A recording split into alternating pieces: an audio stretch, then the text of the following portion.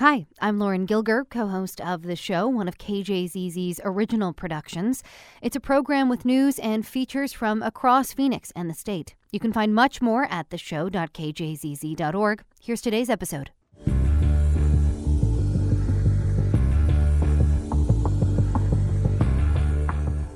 Good morning. It's the show here on KJZZ 91.5 in Phoenix. I'm Mark Brody. Coming up, why an applicant for a prestigious fellowship ran into problems on the language requirement, and how a Tempe artist thinks about baking as a metaphor for life in the Sonoran Desert. But first, it is time for the Friday NewsCap and some voices from the news this week. We will not shirk our responsibilities, and we will not kick the can down the road for our children and the next generation to solve. And we will not cut spending on vital services. Candidly, her policy agenda is so extreme and so misguided in terms of the quality of the policy that she's proposing. I don't believe that there will be a ton of agreement on it. Governor Hobbs wants you to believe she's all about securing our border and ending the lawlessness caused by Joe Biden's broken immigration system. But her record is one of open borders, and despite her grandstanding, she's continued that approach as governor. But this is not something that we can wait to see whether there's going to be an issue later on this year. We need action by the legislature and the governor now. We have all come together to defeat this abortion amendment because its broad language is deceiving. I think this is a trap for Republicans to turn the Democrats into the ones protecting jobs now. They're like giving up all the classic Republican, strongholds. And with me to talk about Governor Hobbs' State of the State speech, legislative Republicans' response to it, and more are Matthew Benson of the firm Veritas. Good morning, Matt. Good morning. And attorney and former congressional staffer Roy Herrera. Roy, good morning to you. Good morning. Happy Friday. Happy Friday to both of you. So, Matt, let me start with you, somebody who has worked on and written States of the State speech with Governor Jan Brewer. What do you think of Governor Hobbs? I thought it was a solid speech. That's a difficult environment to walk into, very narrowly divided House and Senate, so much political polarization. She tried, and I think with some success, tried to emphasize the need for the state to come together in a bipartisan way. I thought it was really interesting, and this differs from the speech she gave a year ago. She really came straight out of the chute talking about the border and going after the Biden administration, not by name, but referring to the federal government repeatedly in its failure to secure the border and the cost that has created for the state of Arizona. So I thought it was a different approach that she took this year. She still had plenty of red meat in there for progressives on going after ESAs, for example, talking about abortion access. But I thought it was an interesting speech, and I think in some ways she was trying to find common ground with Republicans because ultimately she's going to need a certain number of Republicans to get anything done this session.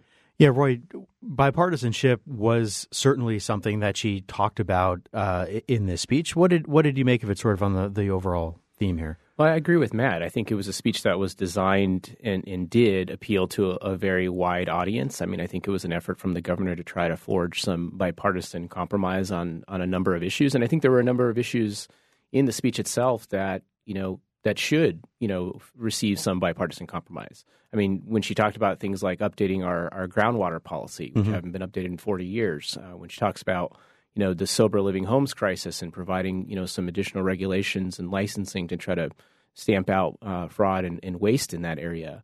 Even things like, housing affordability and sort of talking about providing some help for home buying for people that need it. There's some areas there, I think, where there should be some compromise. But then, of course, you do have some issues like, and I'm well aware that Republicans say the ESA proposal is dead on arrival, but something like ESAs, which is a common sense proposal that she's going to be pushing this year, and if it's not successful, certainly pushing at the ballot this November.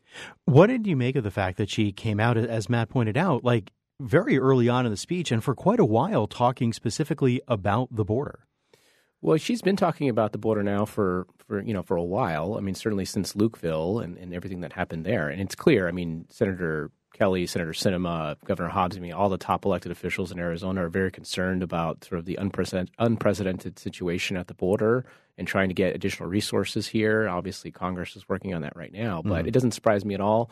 And of course, that's another area where I would assume there'd be a lot of bipartisan agreement with Republicans on addressing that issue.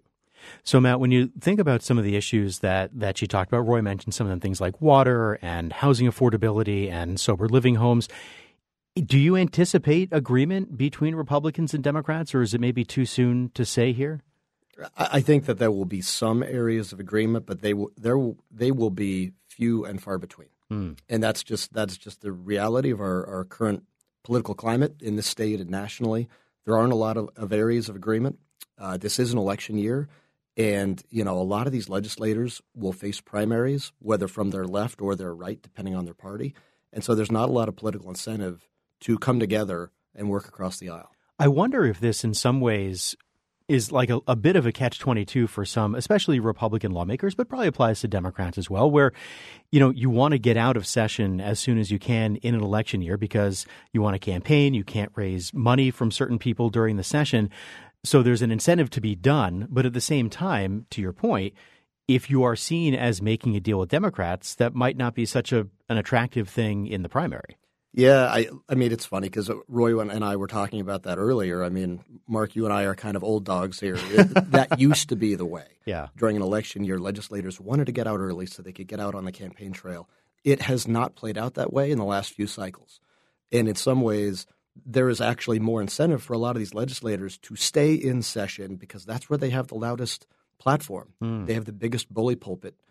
And so they're inclined to just stay. And so I don't expect a short session. That's reassuring. So, Roy, we heard the governor also talk, and we heard her at the very top of the show talking about dealing with the state's budget shortfall, roughly $400 million for the rest of this fiscal year, the last 6 months or so, $400 or so million shortfall for the coming fiscal year. She'll be releasing her budget proposal a little bit later on today. Is there any chance that this is something that Republicans and Democrats, do you think, could this be an area of agreement where, the governor says, okay, here's how I think we should, we can manage one or both of these, and Republicans in large part say, yeah, that's what we were thinking too? I mean, there is a chance. There's always a chance. There's kind of two pathways here. One pathway, I think, is the easy way, and that maybe perhaps we get a shorter session out of it, because the shortfall, I think, is not as bad as I think people expected. There was sort of a sky is falling feeling at the end of last session. It's not quite as bad now, to the point where I think there's some understanding that through, accounting and, doing things like sweeps and whatnot, pausing capital projects that were agreed to last year, that we can get to a point where we can get a budget done that doesn't cut essential services, that everyone can sort of agree on and go home. So that's one pathway. The other pathway is if some of these other policy issues that we've been talking about creep into the budget discussion, and then we're in sort of impasse that lasts for months. Matt, I don't want to put words in your mouth, but I kind of have a sense of which way you think this one might go. Are you thinking the second choice B that Roy was outlining? Look, I think that the governor has signaled she intends to. First off, quick background: the last budget was approved. There was about a $2 billion surplus. The legislators were all given a certain amount of money that they could choose to spend as they wanted as part of that process. A lot of capital projects, a lot of transportation. The governor has signaled that she intends to go back and claw as much of that money back as she can in terms of like transportation projects that have not yet begun. I think that's going to be the first step. But remember, all of those projects, those were all approved by legislators and certain legislators who had those as their top priorities. So there will be a fight over those issues. So I don't think it's going to be easy.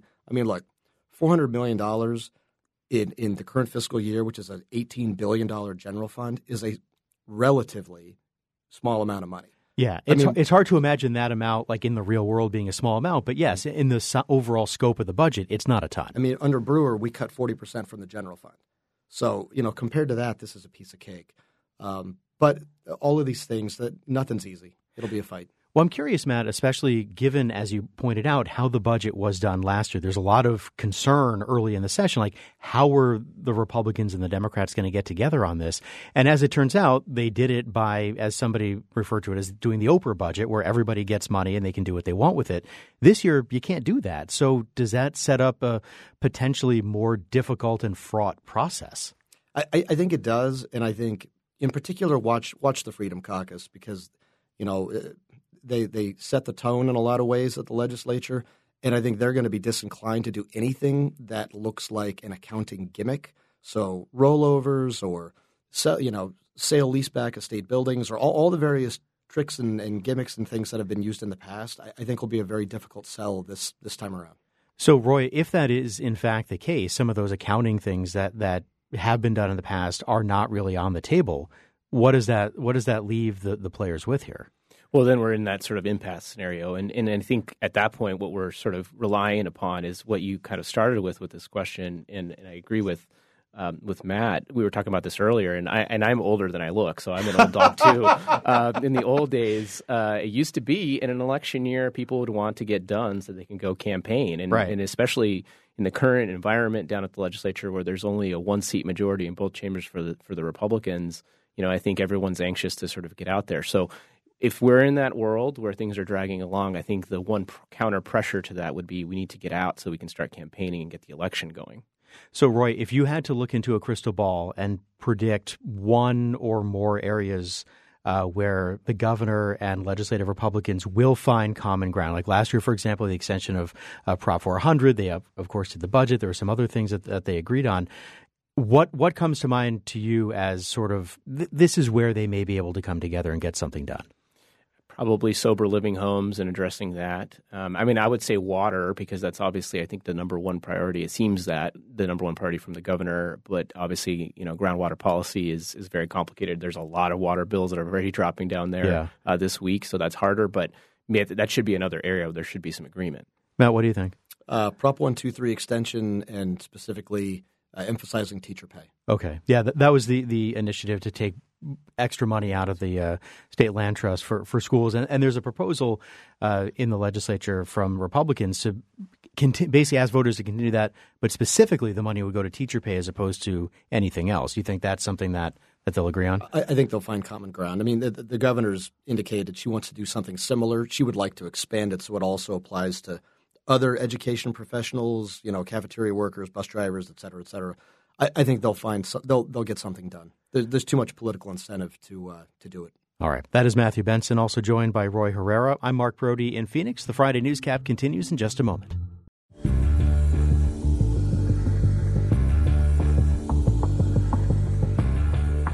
Good morning. It's the Friday NewsCap on KJZZ 91.5. I'm Mark Brody. My guest this week, attorney and former congressional staffer Roy Herrera and Matthew Benson of Veritas. So, Roy, let me start with you on the U.S. Senate race. We saw some fundraising numbers come out this week. The first quarter that Democrat Ruben Gallego and Republican Kari Lake were really both sort of head-to-head. And Gallego outraised Lake $3.3 million to $2.1 million. I'm curious what you make of those numbers, but also, how important are they given the amount of outside money that's expected to come into this race? Well, in the interest of full disclosure, I'm counsel to the Gallego campaign, but I'll try to be as objective as possible. Appreciate it. I think on the Gallego side, this is 3 straight campaign finance quarters where he's been over $3 million. So the fundraising has been very consistent. The type of fundraising, meaning that it's majority small dollar donors, has been consistent. So I think that leads, to a conclusion that he has a very strong fundraising base going forward. Kari Lake raised a good amount less money in her first quarter, and you would expect the first quarter to be sort of like the best quarter you're going to have until the heart of the election. So I'm not surprised those $2.1 million, but it's probably going to be less next time around. And I'm very curious what she has, and this gets actually to your question, what her cash on hand is, because now Gallego's up to $6.5 million cash on hand. That's a good amount of money. Who knows how much Kari Lake has. But yes, there were going to be tens of millions, maybe hundreds of millions of dollars spent on independent expenditures in the Senate campaign. But it's still very important for these campaigns to have their own campaign war chest that they can spend and use wisely for the kinds of things that they want to do, because they have to be on TV as well. Right. Well, so Matt, when you look at these numbers, at least so far, what comes to mind for you? Look, I think Roy's right. It's a very early indicator, but the fact that Ruben has now in multiple quarters outraised Kari Lake is a sign of something, a sign of his grassroots support. But again, I would just caution, there will be such a flood of outside and national money in this race that we're talking about $1 million difference between the two candidates at this point. I mean, that's just a drop in the ocean for what it's going to be. I mean, so in that case, then, do these numbers, is it more of like a, I don't want to say psychological, but is it more of like is it more symbolic maybe, the amount of money that is raised relative to, like compared to the amount that a candidate might actually need to do what they want to do and get their message out? I think it's just a very early indicator of momentum and strength. Period. Okay. That's fair. All right. So, guys, we saw also this week an effort. Governor Hobbs, we talked about her State of the State speech. She went out of her way to praise the Arizona Commerce Authority for bringing jobs in and some of the economic development work that it's been doing for the state. We then saw that State Senator Jake Hoffman, leader of the Freedom Caucus, wants to do away with the with the Commerce Authority. Matt, how do you see this issue shaking out? Like, is there any chance that this thing goes away? You know, it sets up a really interesting dynamic because some kind of traditionally Republican, maybe not conservative, but Republican constituencies, business constituencies. Arizona Chamber, for example, is an organization that came out very immediately pushing back on, Hoffman and the Freedom Caucus's plan to do away with the Commerce Authority. We heard from Danny Seiden at the very top there, the head of the chamber, yeah. Correct. And making the point themselves that, if you do this, now you've allowed Democrats to kind of take up the mantle of job creation and economic strength and all of those things. So I think it's an interesting fight. I suspect that the Commerce Authority is going to survive. Speaking of Jan Brewer, it's something that she created over a decade ago, coming out of the throes of the Great Recession, and it has been tremendously successful. So, it's not to say that there haven't been, things to quibble with about some individual spending and things like that. Conservatives in particular have always had kind of an issue with some of the incentives that are given to companies that locate here. But on the all in all, I think it's been a successful organization. I suspect it's going to survive.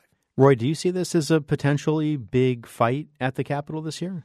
It could be, though I agree with Matt that in the end, I think it's going to survive and it'll be reauthorized. I mean, I always say, like, we live in interesting times. I mean, this debate is kind of a good example of that, where you've got a Democratic governor arguing rightfully that this agency needs to continue its work. And it does vital work. I mean, we're constantly hear about, companies relocating here, building new factories, new businesses here, investing in Arizona.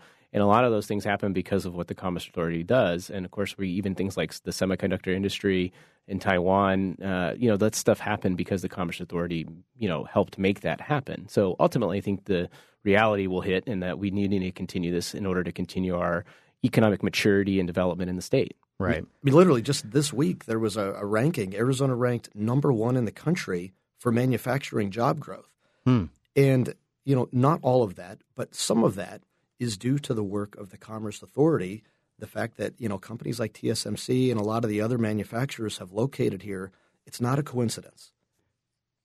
So we saw this week two things related to we talked a little bit about abortion in terms of the governor's State of the State speech. Two bits of news this week from the ballot measure front on abortion. There's a new group called It Goes Too Far, which started doing some work to try to convince Arizonans to oppose this measure, assuming that it makes the ballot. We also saw the group Arizona for Abortion Access say it's collected more than 250,000 signatures so far to get it on the ballot. Matt, I'm curious, like, from your perspective, is it a better strategy for the It Goes Too Far, for the opponents, to try to convince people not to sign up, to put their name to get this on the ballot? Or is it a better strategy to assume that maybe it gets to the ballot? There'll be legal challenges, of course, but then try to convince voters to vote against it? Well, the short answer is you have to do both. And every ballot campaign, every opposition campaign, that first effort is to just keep it off the ballot. And part of that is hoping that the other side can't get enough signatures to qualify for the ballot, legal challenges to try to get it thrown off the ballot. So you have to do all that up front because if you can keep this fight from happening, if you can keep it off the ballot, then that saves you, tens of millions of dollars down the road in terms of a campaign you won't have to wage. So you do that, but simultaneously you're gearing up for a fight, assuming it does make the ballot. And, oh boy, this will be a fight at the ballot. Do you think it makes the ballot ultimately? I do. I mean, they've already collected 250,000 signatures, allegedly. That's what they say. And so I think they'll have little difficulty qualifying. Roy, do you think they make the ballot? I do. I mean, 250,000 signatures at this early stage. I mean, the deadline to submit is not until this summer, right? In July. So we've got several more months to go, but it's a great start. It's going to make the ballot. There's going to be significant investment on the pro side to get it passed, millions and millions of dollars. And, if polling is correct, if outcomes in other states that have, recently voted on similar measures are correct, then it's going to pass. And I think it's going to be actually something that's very beneficial to Democrats in the state. I mean, if we're just talking about the political aspect of this, I think that's going to be very helpful to the statewide and to the congressional and legislative candidates that are running. It's kind of interesting, the name of the group, It Goes Too Far, because this was sort of telegraphed by critics of at least the language when it first came out, that this was going to be the strategy, that it, not so much that it, allows abortion up to the point of viability, but that there are also some exceptions that go beyond that. And that was sort of going to be the part of the initiative that critics would go after. How easy or difficult will it be, do you think, Roy, for supporters of the measure to try to, assuage concerns about some of those things? Well, I mean, I think that the language in the measure is similar to what was recently passed in Ohio, for example. I don't think it's, goes too far. I don't think it's vague. I know that was another sort of argument that it made. I think it actually, is right sort of in the heart of where the average Arizonan is, what polling shows Arizonans believe when it comes to the right to an abortion. And as a result, I think it's going to pass. So a lot of those things, those arguments that they're going to make, there are probably going to be legal challenges, don't get me wrong. But just from a political side, messaging side, I don't think they're going to land, because I think ultimately more people are going to agree with the proponents. Mel, what do you think about that, especially relative to what Roy was talking about and how this issue has played out in other states and in other elections? Well, specifically what they're saying goes too far is that, look, the amendment says that abortion will be legal up to fetal viability, which is 23 to 24 weeks. Beyond that, however, it provides for you can get a later term abortion if, for example, you get a approval or a recommendation or whatever the term is they use from a quote-unquote healthcare professional, which is very broad. Does that apply to, my podiatrist? I mean, what is a healthcare professional? That's a very broad term. It doesn't specify it has to be an OB or something like that. So healthcare professional is broad, and it also allows for a later term abortion if it's deemed in the interest of the mental health of the mother. Again, opponents of the amendment will say that's really broad. That could be for virtually any reason. And so I think that is going to be the ground on which the initiative is fought. Is that, are Arizona voters comfortable with that? And I don't know. I don't know the answer to that. That's going to be the fight that'll play out over the coming year. So we just have about 30 seconds left. So I want to ask each of you, crystal balls, I know, cloudy often. How much money, Matt, do you think ultimately, when all is said and done, will be spent on this initiative? Oh, I think in all likelihood it'll be the most expensive initiative in state history. I mean, exceeding Prop 127, which I was involved in way back in 2018. So tens of millions. Tens of millions. Roy, what do you think? Tens of millions, $30, $40 million probably. So much money. Yeah. So many ads, so many things in our mailboxes, right? Amongst other ads, right? Amongst the hundreds of millions for the presidential. There's also a presidential campaign and a Senate race going on. All right. Roy Herrera, Matthew Benson, thanks so much. Thanks to you both for coming in. I really appreciate it. Thank you.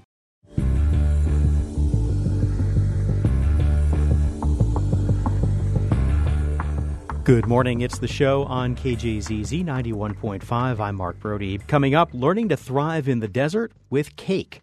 But first, a prestigious fellowship program has changed its language requirement after some applicants were denied because they hadn't learned a world language in an academic setting.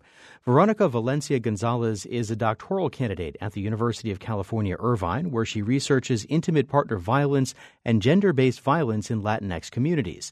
She'd applied for a Fulbright-Hays fellowship to continue her work in Mexico, but her application was rejected. She wrote an essay about her experience, and when I spoke with her earlier, I asked her to tell me what happened with that application and why this one area seemingly kept her out. Yeah, so when I started the doctoral program, I knew I wanted to do research in Mexico on gender-based violence. And the Fulbright-Hays is a perfect fellowship that allows you to do this. So I applied to the fellowship to do research in Mexico. I had a great application. I had a very thought out plan to come and do research on gender-based violence in Michoacan. I submitted my application, got wonderful feedback on my actual project idea. But when I looked down on the language category, I saw that I had 0 points because I was a native or heritage Spanish speaker. And that ended up putting me out of contention for the Fulbright. And to be clear, you are fluent in Spanish, yes? I am fluent. Spanish was my first language. I learned it at home with my parents. And I actually didn't start learning English until I was in kindergarten at school. So how did you find out that the fact that you are a native speaker of Spanish would hurt you on your application? Like, was that something that you knew when you submitted the application, for example? It was not something that I knew. I had applied to the Fulbright research program, which is a different program than the Fulbright-Hays. And there, I hadn't gotten any feedback as towards my Spanish acquisition in my home. And it wasn't until I applied for Fulbright-Hays and looked at the results and looked at my 0 points for language sections that I found out that you were penalized for having learned language outside of the classroom. Well, so and as you write, this system kind of prioritizes people who have learned a foreign language in school, right? Like in an academic setting, as opposed to people who have maybe learned it by traveling or because family members speak it or because it was the language spoken in their home growing up. What are some of the implications of that? So for people like myself that are the children of migrants, we are very likely to have learned our parents' language from their home country in our home. So that ends up putting us out of contention for this fellowship because we didn't learn the language the way that the Department of Ed seems to want us to. So people like myself are unable to do this type of research. People that bring in a lot of cultural knowledge that they've gained through their family are going to be unable to do this type of work. Does it also impact the kind of research that you do? Because I would imagine that, like growing up in a place or having family members from a particular place would give you maybe a different language education than if you learn it in, let's say, high school or college or grad school. Yes, so that was like the other thing that I thought was really interesting because my parents didn't have the opportunity to attend school past the 3rd grade. And the way that they speak Spanish isn't the way that you hear it in the classroom. Their Spanish is a lot more informal. And that is the language that the people that I was going to be working with also speak. So it was actually a benefit to have learned the language from my parents instead of in the classroom, which is a more formal Spanish. And the classroom that I did learn, the Spanish that I did learn in the classroom was actually Spaniard Spanish, which is different than Mexican Spanish. And even in Mexico, there's different variations that you'll find throughout Mexico. And I would imagine it's not just a Spanish question, right? Like if you grow up in Montreal, that's a different kind of French you learn that's spoken than is what is spoken in France. And there are examples all over the world of languages, even within a country, being spoken differently. So, like, what was the rationale? What have you heard from people maybe within the U.S. Education Department or others with this program about why it's set up this way? I actually haven't heard much other than that was the guidance that was established. And that is the rule that is in place right now. So it must be followed, or it was followed until the injunction that was issued by the court. Yeah, let me ask you about that because you and at least one other person are involved in a lawsuit trying to get this changed, right? Like, what is the status of that suit and what ideally would you like to see coming out of it? So the lawsuit that was brought with myself and 2 other students was able to bring about an injunction. So the Fulbright evaluation couldn't implement that penalization for people that had learned the language in their home as native or heritage speakers. So for this application cycle, that rule was not applied. In the future, I'm hoping that Fulbright changes their rules. So they're being asked to change the rule. And in the future, I'm hoping that that rule's just eliminated. Like, you're not being penalized regardless of how you learned to speak the language that you want to go do research. I think instead we should be prioritizing research that is being done abroad regardless of the language and how you acquired it. But to be clear, like you still think that there does need to be some kind of language requirement. Like if you're going to a foreign country where they don't speak English, it would be helpful for the researcher to speak that language as opposed to needing a translator or an interpreter the entire time they're there, right? Of course. I mean, in order to be able to do the research and really immerse yourself in the culture, I think it's very important for us to know the languages that we're going to be encountering when we travel. So I'm not saying that there should be no language requirement. It just shouldn't matter whether we learned the language at home or we learned it in the classroom. We are already asked for an evaluator to evaluate our language knowledge, so it shouldn't be a problem. Okay. And can you tell me a little bit about the kind of research that you're hoping to do in Mexico? So I was going to be researching intimate partner violence in rural communities of Michoacan. I was interested in understanding how intimate partner violence is understood in these communities and the types of resources that they have available. I was also interested in knowing what types of resources they want that are not available. Well, so given that now you can't do that research, at least not yet, like what are we losing out on? What are those communities losing out on potentially? Unfortunately, in Mexico, most of the research that has been done on intimate partner violence has been in urban settings, which is totally different from rural settings in the amount of resources that are available. So right now, we're not able to assist people in rural communities to the best of our abilities. All right. That is Veronica Valencia Gonzalez, a doctoral candidate at the University of California, Irvine. Veronica, thank you so much for your time. I really appreciate it. Thank you. Effective January 8th of this year, the U.S. Education Department has revised the language proficiency requirements for the Fulbright-Hays Fellowship to include native and heritage speakers of a non-English language. I had spoken with Gonzalez before that change was made.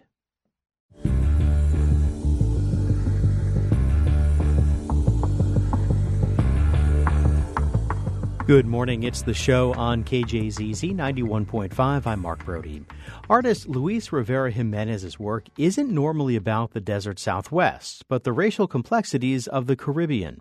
But last year, he was brought to Phoenix to be the CALA Alliance's latest artist in residence, and much of his work here culminated in a show at the ASU Art Museum that tackled race in some surprising ways. My co-host Lauren Gilger got a tour of it with Rivera Jimenez last year, beginning with a living room, a shelf of books, and what looked like a flowchart on the wall featuring none other than the Kardashians. We'll let him explain. This is the famous Kardashian poster, right? It is a systematic analysis of the genealogy and the connections that you can find and make if you start dotting the lines between the relationships that the Kardashian clan has had kind of across music and movies and actors, right? You know, it's a interesting spread where we can come from Kim Kardashian to Bad Bunny. We can go to Kris Jenner to Chris Rock. We can kind of connect Khloe Kardashian to Elvis Presley through all this kind of weird interwoven web of connections, let's say. So why the Kardashians? Because the books on the wall over here are largely about race, right? And indigenous history, things like that. Things that you probably studied when you came to Phoenix to do this project here. And you're looking at race. Why the Kardashians? Well, I feel like the Kardashians are an interesting example of the reference that we can all have. Like, I feel like if race is already a very divisive, complicated kind of it's a theme that comes with a lot of conflict kind of deep inside it. I feel like I'm really interested in looking for places of commonality, right? Weird places where we can come together, and maybe we don't have to talk about race as this big capital R, big word that can seem to throw some people off. But if I can get you in the gallery and we can talk about why Kid Rock and Bad Bunny are on the same kind of poster board connected, I feel like that could be a step forward to an in on a conversation that maybe isn't necessarily had always about race. That's so interesting. And what you're getting at partially in this entire project, it sounds like, is this idea that we don't want to talk about race. Like, we don't feel comfortable talking about it. It's the kind of thing you don't talk about in polite society, right? And you're trying to break that down a little bit, it seems. Yeah, I mean, that's kind of why I have one of the environments here just kind of be like a very cozy place, right? You know, a place where you can kind of like sit down and try to talk about race. So tell me, before we move on here, a little bit about your own background. You're from Puerto Rico, and you came here through a grant from the Cal Alliance to kind of study race in a different context. You usually look at race through, the context of the Caribbean? Yeah, definitely. I feel that since race is such an important part of the history of the Caribbean, the way it's kind of shaped and molded the relationship we have with the rest of the world, race has kind of been like a very illuminating structure for me to think about my history and my own place in the world and how the rest of the world sees me, right? A lot of like Puerto Rican products, kind of like music and celebrities and kind of even beauty aesthetics are global at this point, and it was always really interesting for me to look at it through the lens of race. And I think it gave me a certain amount of tools that kind of permit me then to come to Phoenix, and if I have kind of a setup where I have some sort of verb, I have a noun, right? I come to Phoenix and I say like, well, race is a structure that's global. It's a structure that operates in ways that's unseen. In Puerto Rico, it's X, Y, and Z. Let's see what happens when I go and investigate how it is in Phoenix, right? Let's see what other letters it is in Phoenix. That's really interesting. Okay, so let's see more, and then at the end I'll ask you about what you found. So you walk into this gallery, and I mean, the first thing that probably strikes you is this entire back wall and a half or so here is just covered in posters with different phrases on them. Let's talk about this. I mean, can you read a few of these for us and talk about how you chose them? Oh, sure. All of these were kind of sourced during my research, right? I kind of had like a very large notes file where I would just like write these things down that I would either hear on the street, I would see them in conversation, kind of in people. I can read a couple here. There's one that I saw very quickly that says, "I am the spice of life." There's another that reads, "Is your future hopeful? Which one of you will tell me who I am? What the f*** does multicultural even mean? Do you understand the pain of illegibility? Words are very unnecessary. They can only do harm." Some of these are backwards, is that right? Yeah, some of them are mirrored. This kind of comes up in the idea that sometimes, and the ways we talk about race and the ways we talk about identity are interestingly coded, right? I feel like sometimes we have these ideas of who gets to speak on whose experience makes sense to me, whose experiences seem alien to me. And to add to that kind of layer of obfuscation, I'm really interested in also having the words and the things that are being said here literally not be legible in an actual sense. There's an exercise that kind of comes up where to read them you need kind of the help of a mirror, or kind of the most common mirror we have, kind of like a selfie. Good point. Yeah. So the idea is a little that you have to get some skin in the game, right? You need to kind of insert yourself in the reading of certain texts to also get the meaning of the text, right? I think one of the really interesting ones that people were pointing out while we were working, right? There's one here that says, "It's racist, but like chill."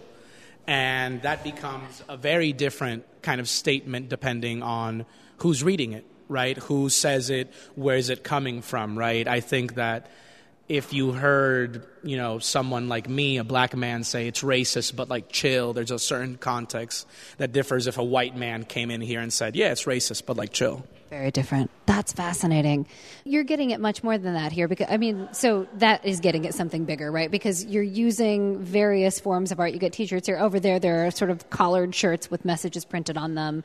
You've got sort of found objects over here, like using different materials. What are you saying with that?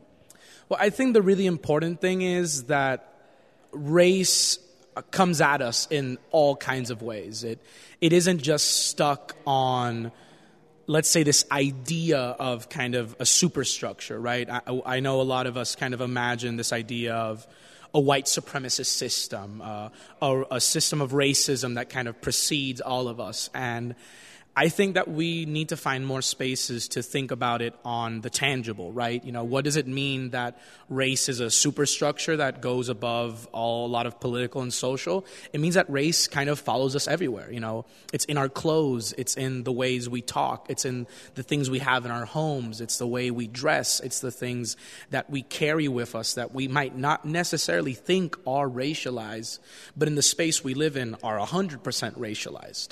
Hence the Kim Kardashian genealogy over there, right? Because she is somebody, and that family is something that like sort of plays with race, this idea of what do I look like today?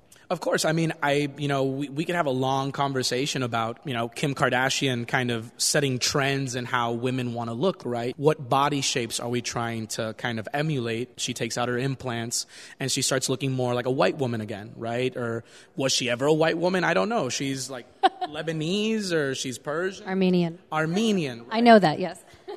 There we go. That's the best example, right? You're clear on what her kind of background is. And that's why I think she's a great jumping off point, because the relationship you have to her, we can talk about it.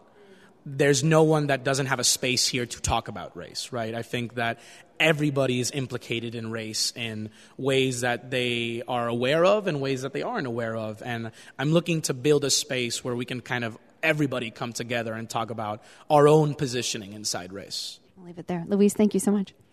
Yeah, thank you guys. That was Lauren's conversation with Puerto Rican artist Luis Rivera Jimenez. His show, A Brief Proposal on Race and Cultural Cosplay, recently closed at the ASU Art Museum.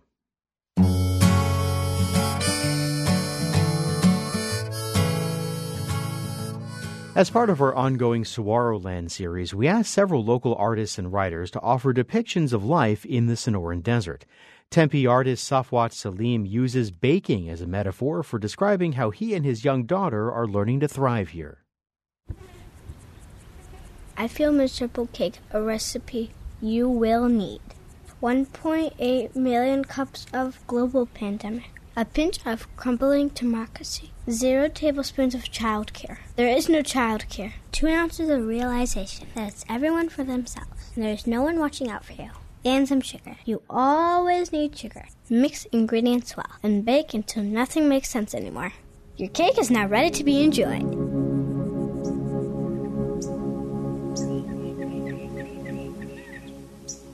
I've always lived in the desert. It feels like home to me. I grew up in the UAE, which is the Arabian Desert, and then as an adult, I traded that for the Sonoran Desert. A desert, by definition, is a place that is somewhat hostile to life. And maybe because I've been an immigrant all my life, trying to make home in places that are inhospitable or unwelcoming, it just feels like it's part of the deal. And so why not try living in the desert? But the past few years here have tested my immigrant resolve. In 2020, when my daughter was 3 years old, I was trying to figure out how to be a caregiver to a tiny human and keep a full-time job and be an artist all at the same time. I had not made any art in a while. And even if I had any desire to make art, I was too busy being a parent to find the time, energy, and the confidence to make something, anything. Then came the pandemic. It felt like people who were quarantined at home seemed to split into 2 groups. In the first group, people were like, I'm learning French. I am learning how to make sourdough bread. I have so much time on my hands, I don't even know what to do. And the other group consisted of people with young kids. We were in Zoom meetings while trying to raise children, while also trying not to lose our minds. We did not learn any French. At least I didn't. I think that being a parent and an artist is just hard enough as is, and the pandemic just tipped things over the edge for me. But then came the summer of 2020.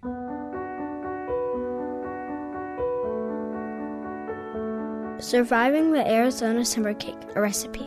You will need 145 days of a brutal summer like no other, 2 tablespoons of riots in the streets, 5 imaginary cups of conspiracy theories, 0 tablespoons of making art. You are unable to make any art or process what is even happening. Mix all ingredients really well, or don't. Feel voiceless. Set oven to 350 degrees and wait for sadness to consume you. Top with fruit. Your cake is now ready to be enjoyed.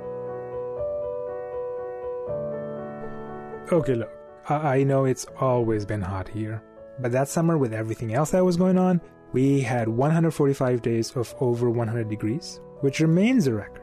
And so looking at the botched response to the pandemic and the mistrust of scientific expertise, and the rise of conspiracy theories, and just our general inability to be kind, rational human beings, all of that mixed with this unrelenting heat was a daily reminder that maybe we would not be able to go back to how things were before.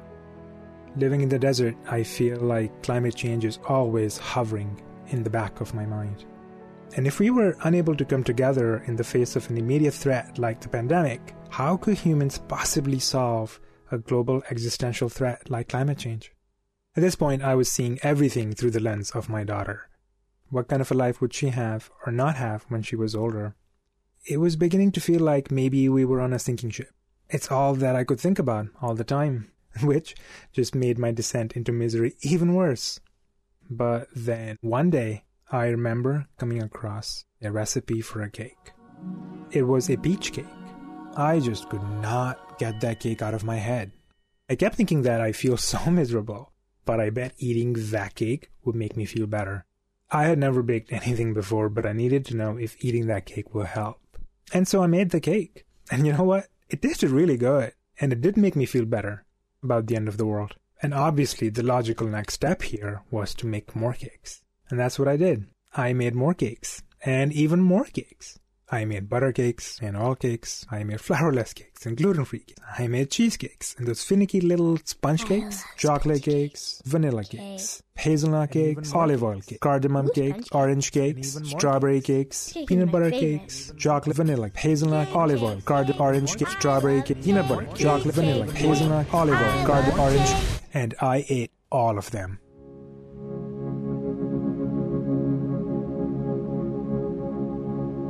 I began to experiment with them.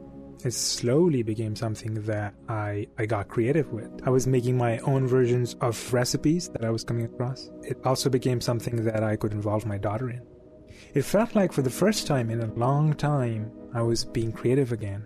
It really felt like I was making art, except I was making it with my daughter. All that cake making and cake eating, it led to making actual art with my daughter. And now, working with her is a part of my practice. In the face of overwhelming factors that I have no control over, our work together feels like it's an act of resistance. I might not be able to shield my daughter from climate change, but every time we make something together, it gives me a little bit of hope. And perhaps this work that my daughter and I make together, just like the story that you're listening to right now, it will bring solace to my daughter someday when she really needs it.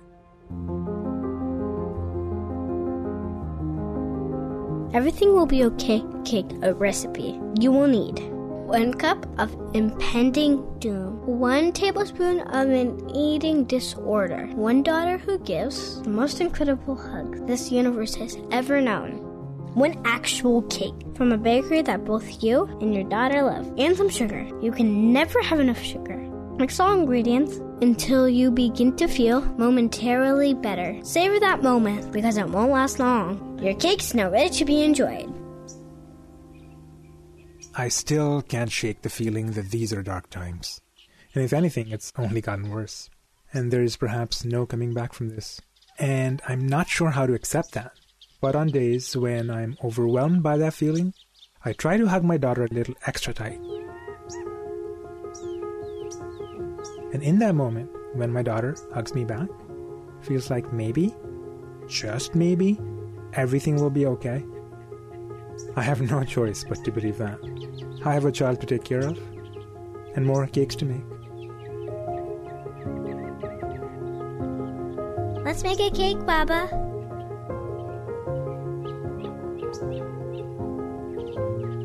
I love cake. That was Tempe artist Safwat Salim. You can listen to his essay again and hear more from our Saguaro series at kjzz.org.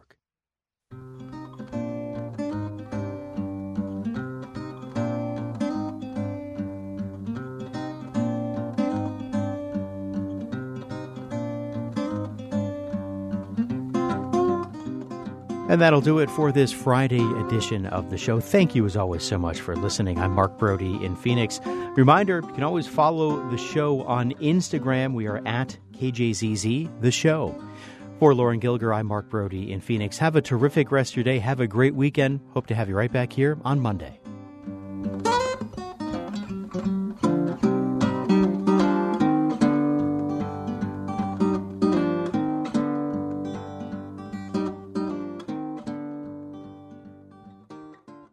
That's it for this episode of the show's podcast. To find out more about the stories from today or other episodes, you can visit theshow.kjzz.org. And you can subscribe to KJZZ's The Show on your favorite podcasting site. I'm Lauren Gilger for Mark Brody. Thanks for listening today.